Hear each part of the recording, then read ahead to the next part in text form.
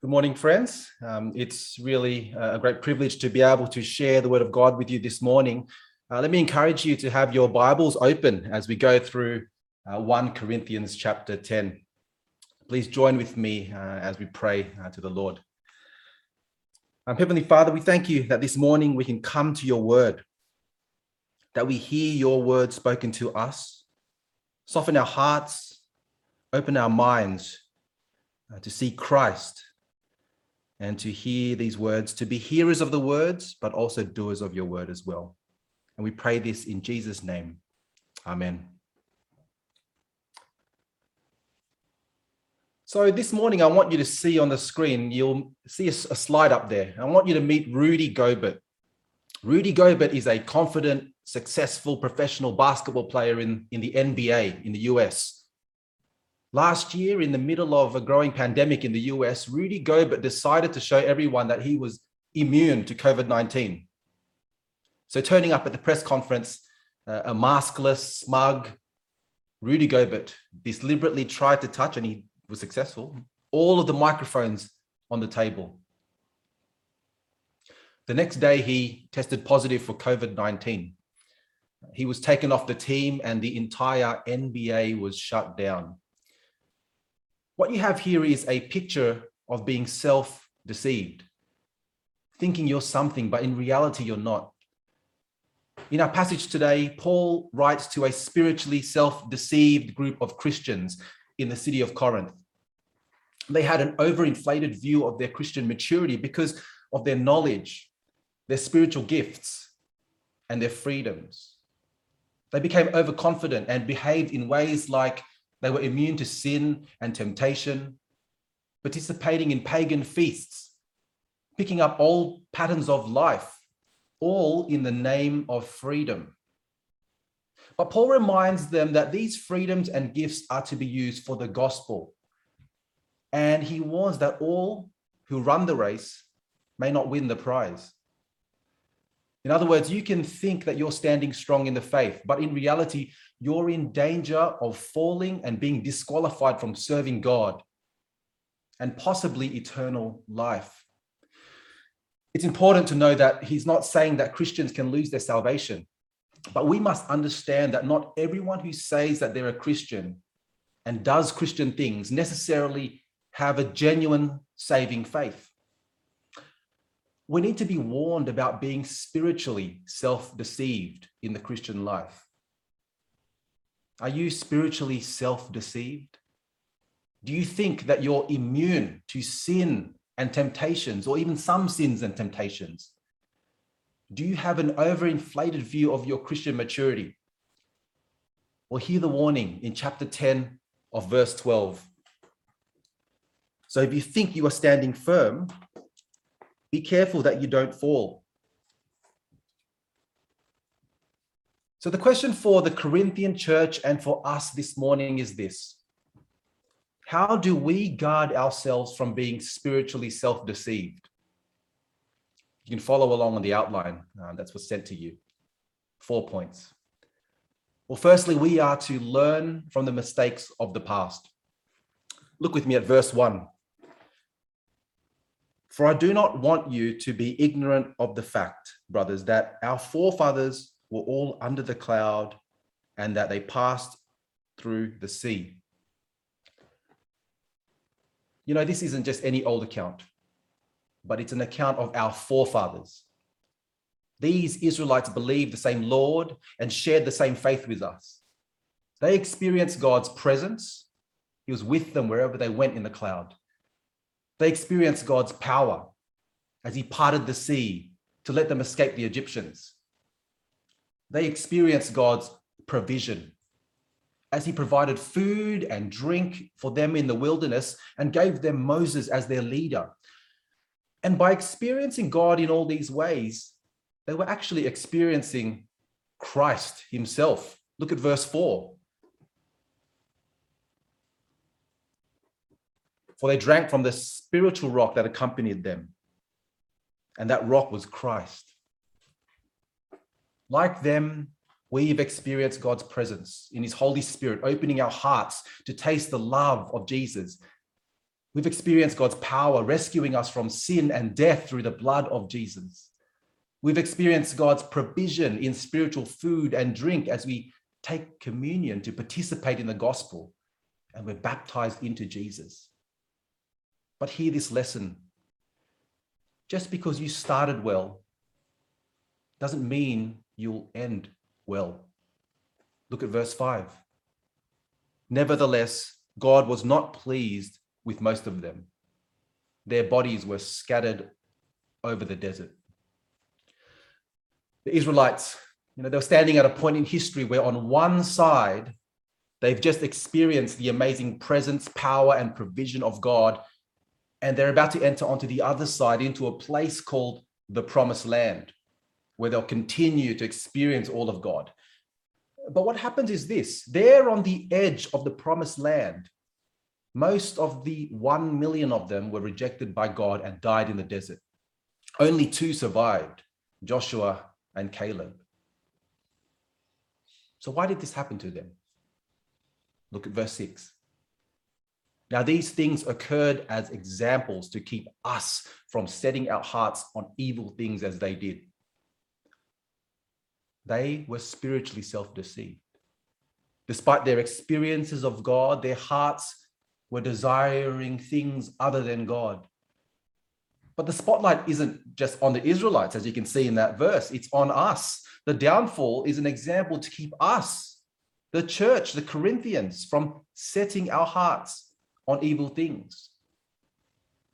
So what does it look like to have a heart set on evil things? Well, we're to learn from 4 deadly sins that led the Israelites into being spiritually self-deceived. Firstly, the sin of idolatry. Look at verse 7. Do not be idolaters, as some of them were.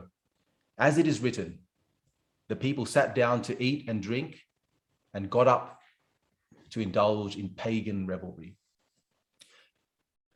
Here we are reminded of Exodus 32, when the Israelites rejected God and created a golden calf to worship instead. And as a result, 3,000 of them died. It's not corrupted logic or a circumstance that moves a person to replace the worship of the living God for a golden cow made of melted jewelry. This happens because of the evil desires of the heart. Idolatry starts in the heart, craving, wanting, enjoying, being satisfied by anything that you treasure more than God. What are the cravings of your heart?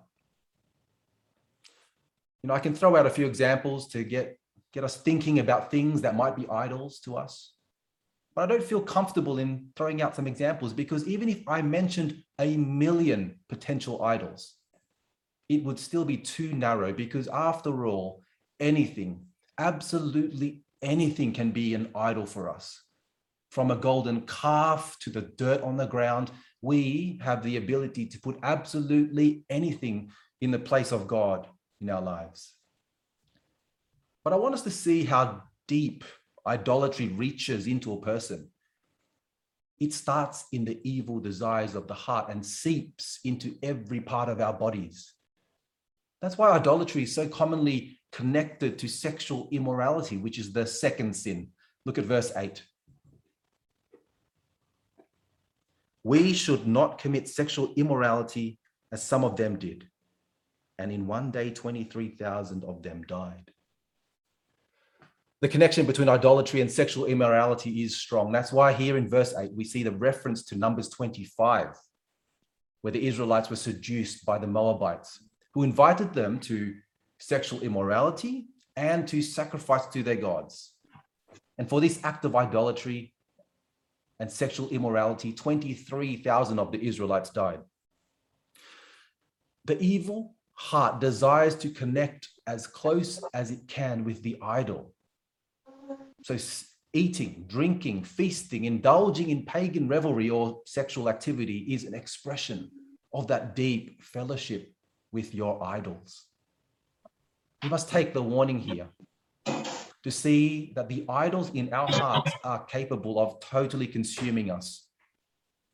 Just imagine those things that you love more than God.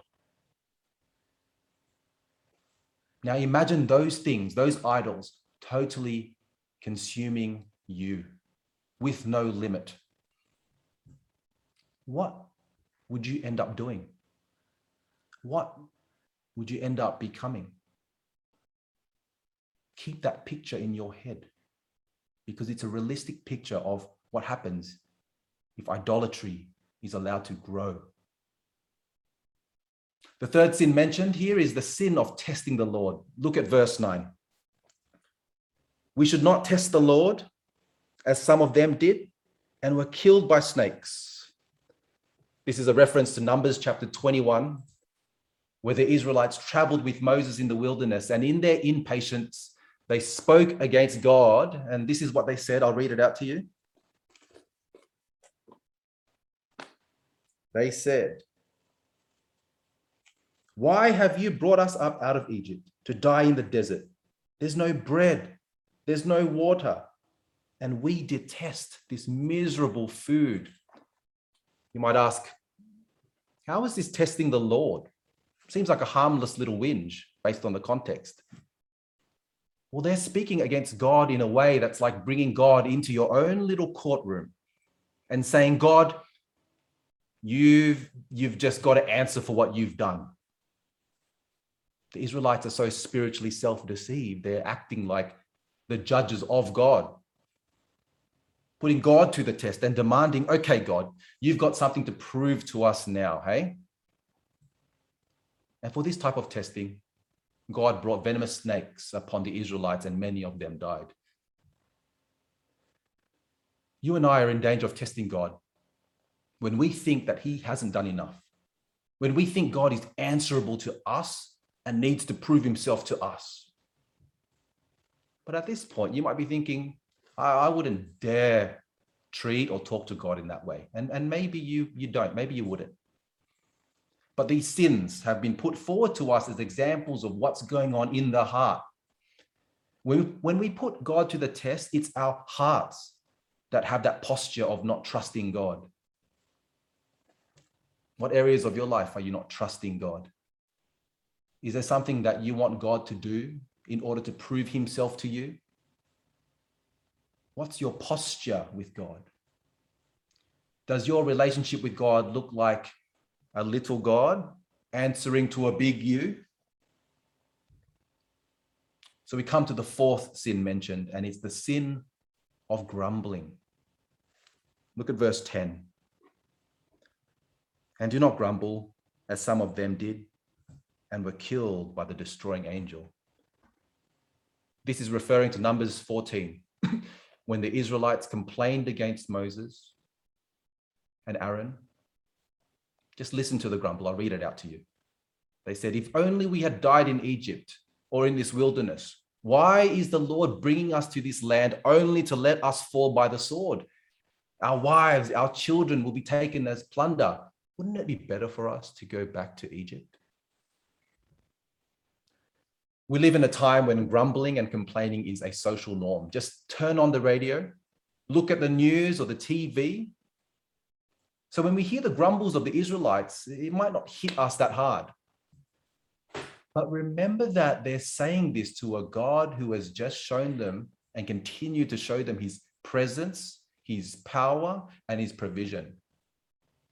The heart of their complaint and grumble is, God, not good enough.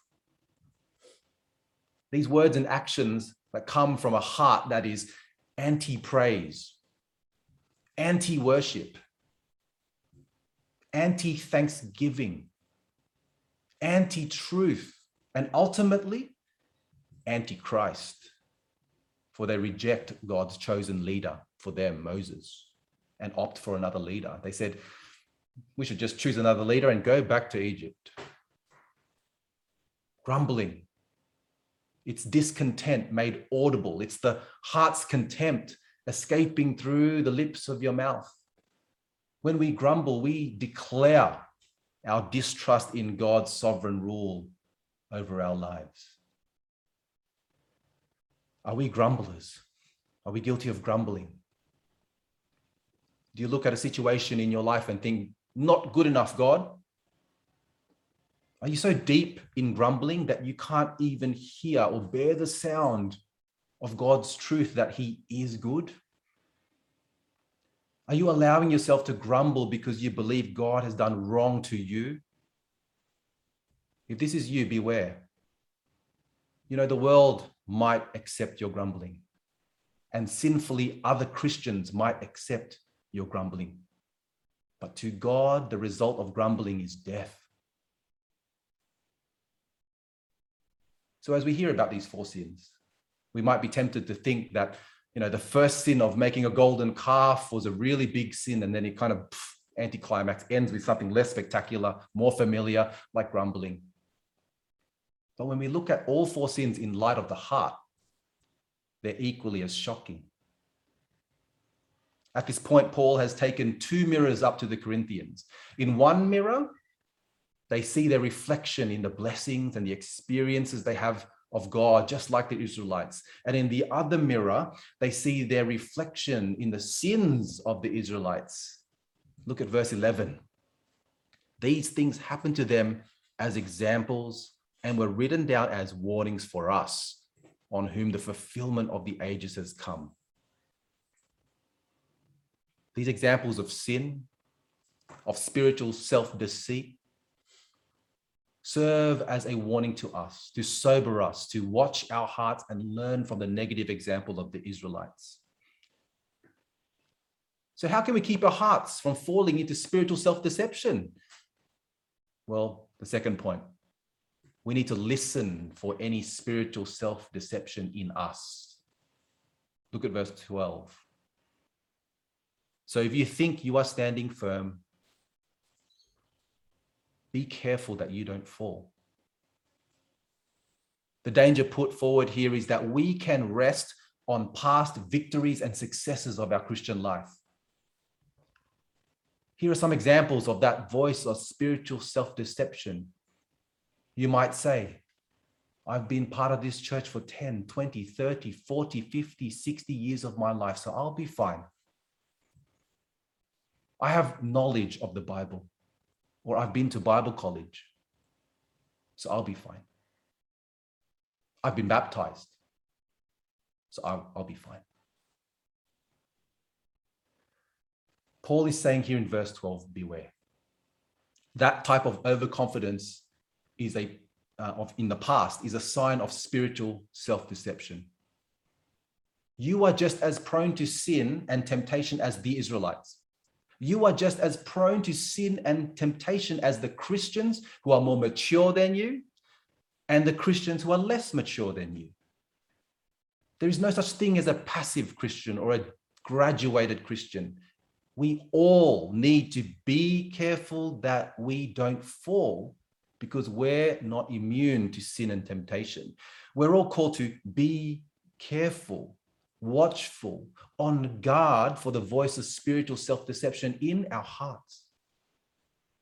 But here we come to the climax of this passage, because we are told that we don't face these temptations alone, but in the midst of temptation, we are invited to look at the faithfulness of God.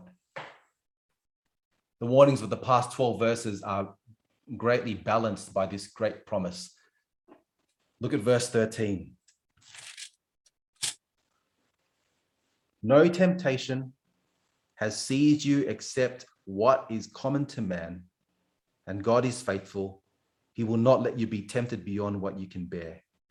But when you are tempted, he will also provide a way out so that you can stand up under it. Now keep this verse open in front of you as I unpack it, because there are a lot of gems in here. In verse 13, we see that when we are tempted, we must hold on to the truths about God's faithfulness. Although we feel that temptations have seized or captured us, there is a way out. Just think about our temptations to sin. You know what it feels like. I know what it feels like. It comes on like an aggressive kidnapping, like we're seized. That's the word that's used. But there is a way out, a way out. Although we may feel alone in our temptations, we're reminded that they're not unique. but common to man. We must speak the truth against the big lie that our temptations are unique. No one knows what it's like to be me. That's simply not true. All temptations we face are common to man. Although we may feel powerless in our temptations, we're reminded that God is faithful because he's sovereign. Look at those words in that passage. Let, beyond. Beautiful words that tell us that God sets limits. Although you may feel hopeless in your temptations, we are reminded that God provides a way to stand up under it or endure. We might not have the temptation go away, but the promise is that God will give you a way to endure it. We can summarize all these truths together in one sentence. In the midst of our temptations, God is faithful. But where has God been most faithful to you? He has been most faithful to us on the cross. When we look at the cross, we see one ultimate demonstration of God's faithfulness to us. That in the midst of our temptations, because when we were already in sin, Christ died for us. So if he's already done the greater thing, then surely he will do the lesser thing in the situation of the temptations of your life. Looking at God's faithfulness is the complete opposite of what the Israelites did in the 4 sinful accounts we just read. Testing God, grumbling, abandoning God for a golden calf, and committing sexual immorality to satisfy cravings of the evil heart are the exact opposite to looking to God's faithfulness. In fact, committing those sins actually makes complete sense if God is not faithful, but he is faithful. So in our temptations, don't look away from the cross. See that through Jesus' blood, we are healed. Through his perfect life, we can share in his resurrection, and he'll finally bring us to the end. So what does it look like to live with God's faithfulness as the prime focus of your life? Well, it means preaching to ourselves this gospel of the cross every day, because we're prone to forget God's faithfulness to us. If the Israelites could forget God and make a golden cow not long after they experienced the miracles of God, then we're in danger of forgetting the Lord. It means receiving others who help you hold on to the gospel or point you to the gospel. It means putting yourself in places where you will constantly be reminded about God's faithfulness. And that's why we have church. That's why this time together is so valuable. That's why we have each other. Holding on to anything apart from the faithfulness of God on the cross is idolatry. And that's why Paul in verse 14 summarizes the entire issue in one sentence. Therefore, my dear friends, flee from idolatry. Flee from idols and look to the faithfulness of God in the cross. That's the way to keep our hearts from being spiritually self-deceived. It's God's faithfulness that has brought you to this point, and it's faithfulness that will get you to the end prize. I just love that hymn, Amazing Grace, that line. 'Twas grace has brought me safe thus far, and grace will lead me home. So who's the main character in the story of your Christian life? Is it Christ and his faithfulness, or someone or something else? What's the main theme of your Christian walk? Is it the faithfulness of God or someone else? Anything less than that, anything less than Christ is a sign of spiritual self-deceit. So we've seen in the first 14 verses of the passage, Paul has shown the church the dangers of spiritual self-deceit and how to combat it. So now in verses 15 to 22, he tackles specific dilemmas faced by the Corinthian church as they participated in things outside the church that may have very deep spiritual dangers.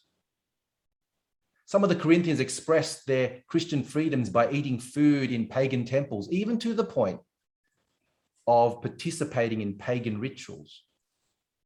So Paul wants the Corinthians to consider all the things that they participate in. And he warns them to leave no space for participation with demons. You know, there's so much that we can participate in, even during COVID. We can join various clubs, we can travel after COVID. We can meet, we can hang out with anyone we like. There's just a lot of freedom. But we shouldn't be ignorant of the fact that some things that we could participate in might seem harmless on the surface, but they might have deeper meanings and connections to demons. Just think about the things we do at church. We're not just a club performing rituals for our own well-being or to keep traditions alive or because it's the right thing to do or a good thing to do.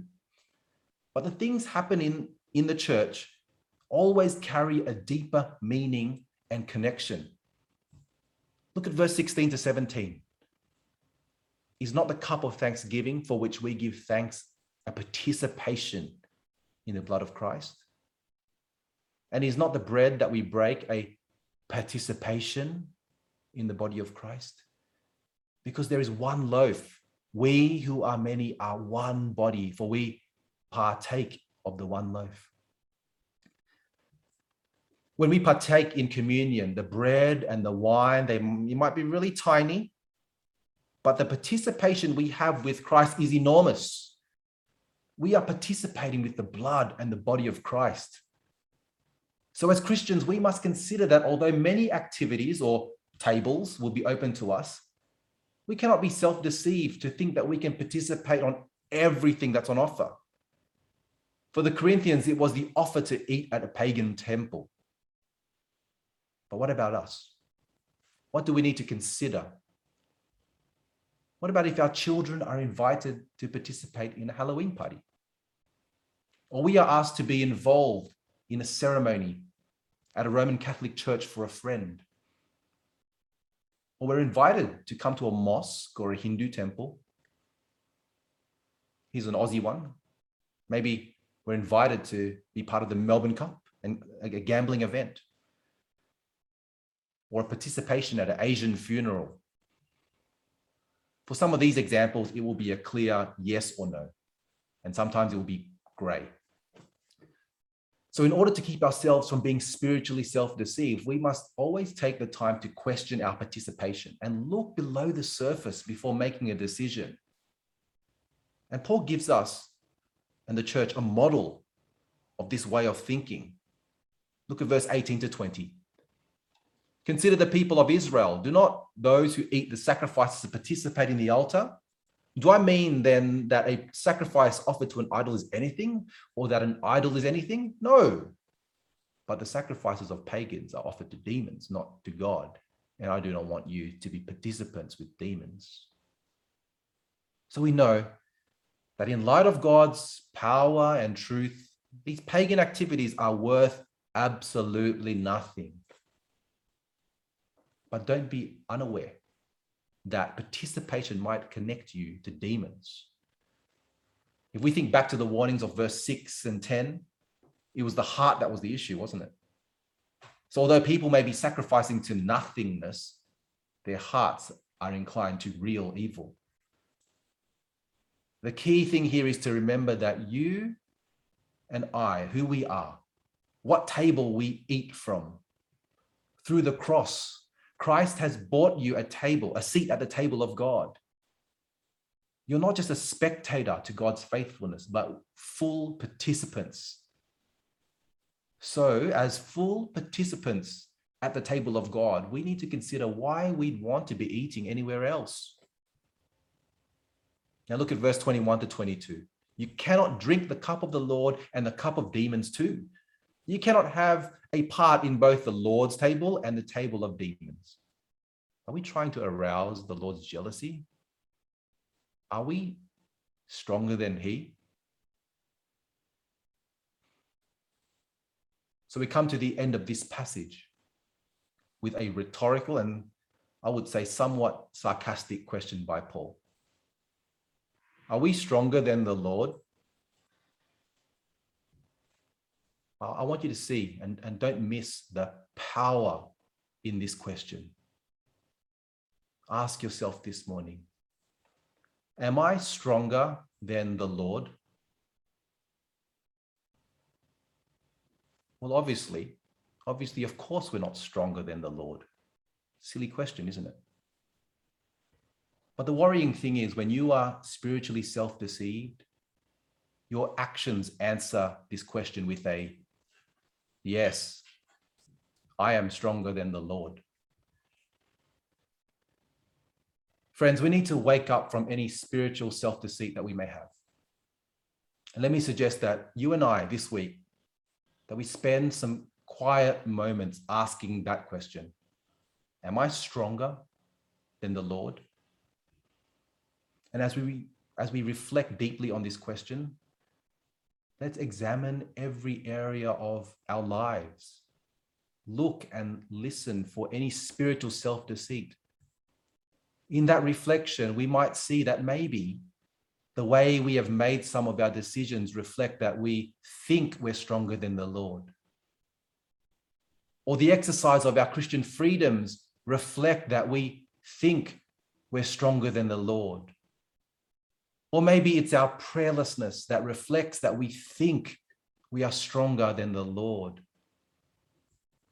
So in all of this, as we uncover our own spiritual self-deception at times, let's move forward to lives that clearly display the faithfulness of God in Christ for everyone to see. Later in the service, we'll sing the hymn, Come Thou Fount. And I want us to pay particular attention to the last verse. And I'll use that last verse as our prayer as we close today. So please bow with me as we pray. Lord, oh, to grace, how great a debtor daily I'm constrained to be. Let thy goodness as a fetter bind my wandering heart to thee.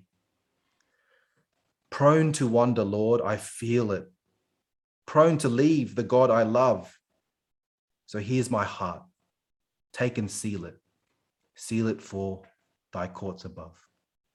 In Jesus' name, amen.